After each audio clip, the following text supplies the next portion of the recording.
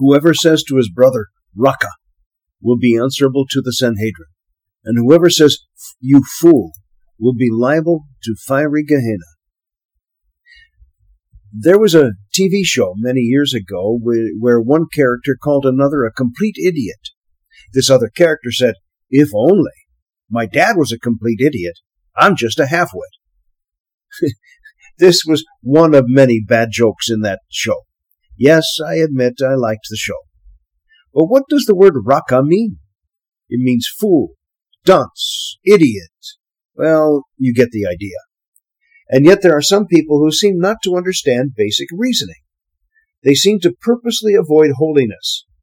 But reason and holiness go hand in hand. God has given us the ability to understand Him in the Ten Commandments and all His other laws, including natural law. God has given us a way to live in holiness. He has written it on our hearts. But, as St. Paul says, we speak a wisdom to those who are mature, not a wisdom of this age. We speak God's wisdom, mysterious, hidden, which God predetermined before the ages for our glory. I do not think it takes much analysis of what passes for the wisdom of this age to figure out that things have gone sideways. This weekend's readings are an attempt to call us back to holiness, based on the holiness of who God is. The closing line from Sirach tells it all. No one does God command to act unjustly. To none does He give license to sin.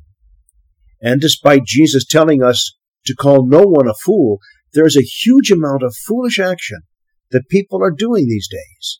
That foolish action is clearly identifiable as sin. Jesus goes on to tell us that whoever obeys and teaches His commandments will be called greatest in the kingdom of heaven. I doubt there is anyone here today who wants to hear the laundry list of things that are wrong in society. Besides, there are too many different lists depending on who you talk to. We have all been instructed in what is right and wrong. But there is a song that boldly says, if loving you is wrong, I don't want to be right. Talk about the epitome of foolishness. But Jesus warns against lust in our gospel. And a lot of what passes for love in people's minds is nothing more than selfish lust. The world's attitude is foolishness. That's enough said on that.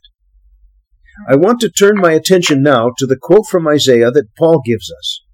What eye has not seen and ear has not heard, what has not entered the human heart, what God has prepared for those who love Him. The next verse in Isaiah should be the cry of our hearts. Isaiah cries out to God, would that you might meet us doing right, that we might be mindful of you in our ways. I think Paul had this verse in mind when he quoted Isaiah. His knowledge of Scripture was far beyond any of ours, and he lived what he heard. After hearing the promise of God, he, like Isaiah, was caught up in a desire to do the right thing. Would that you might meet us doing right. Isaiah's plea is that God would always find us doing right. This was also the plea from Sirach at the very start of our readings today. If you choose, you can keep the commandments. They will save you. If you trust in God, you too shall live. If you choose, if you trust. Sirach continues, before man are life and death, good and evil, whichever he chooses shall be given him. This weekend's readings are filled with the promises of God. They are filled with hope, but only for those who are willing to pay attention to the call to holiness that God has pointed out. We dare not compromise on the call to holiness. It is the only way that we receive the fullness of His mercy.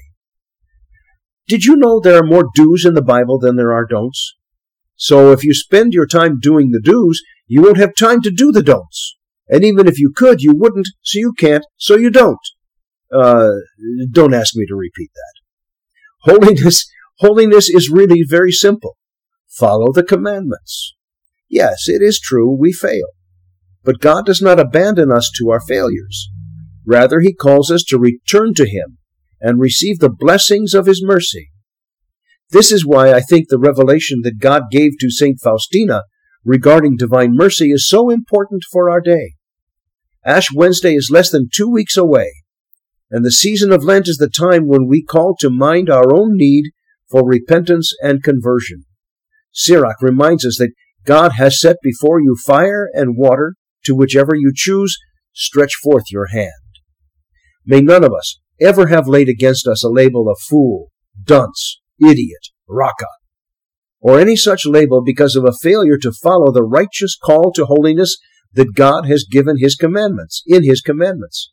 Some in society want to say that following God's commands are foolishness, but we who choose to follow will be proved correct in the end. To close my homily this weekend, I repeat what I closed with last weekend. Decide now who you will follow, the false gods of this region, of this age, or the God of Israel, who revealed Himself as Jesus Christ crucified. As for me and my house, we will serve the Lord. As your pastor, as your father in faith, I issue the same challenge. Will you serve the Lord with me? Will you serve Jesus Christ and Him crucified? As for me and my house, we will serve the Lord. It is time for us to be bold in our faith. It is time for us to stand up and declare that those with a perverted morality are in reality those who are foolish. Again, I repeat, as for me and my house, we will serve the Lord.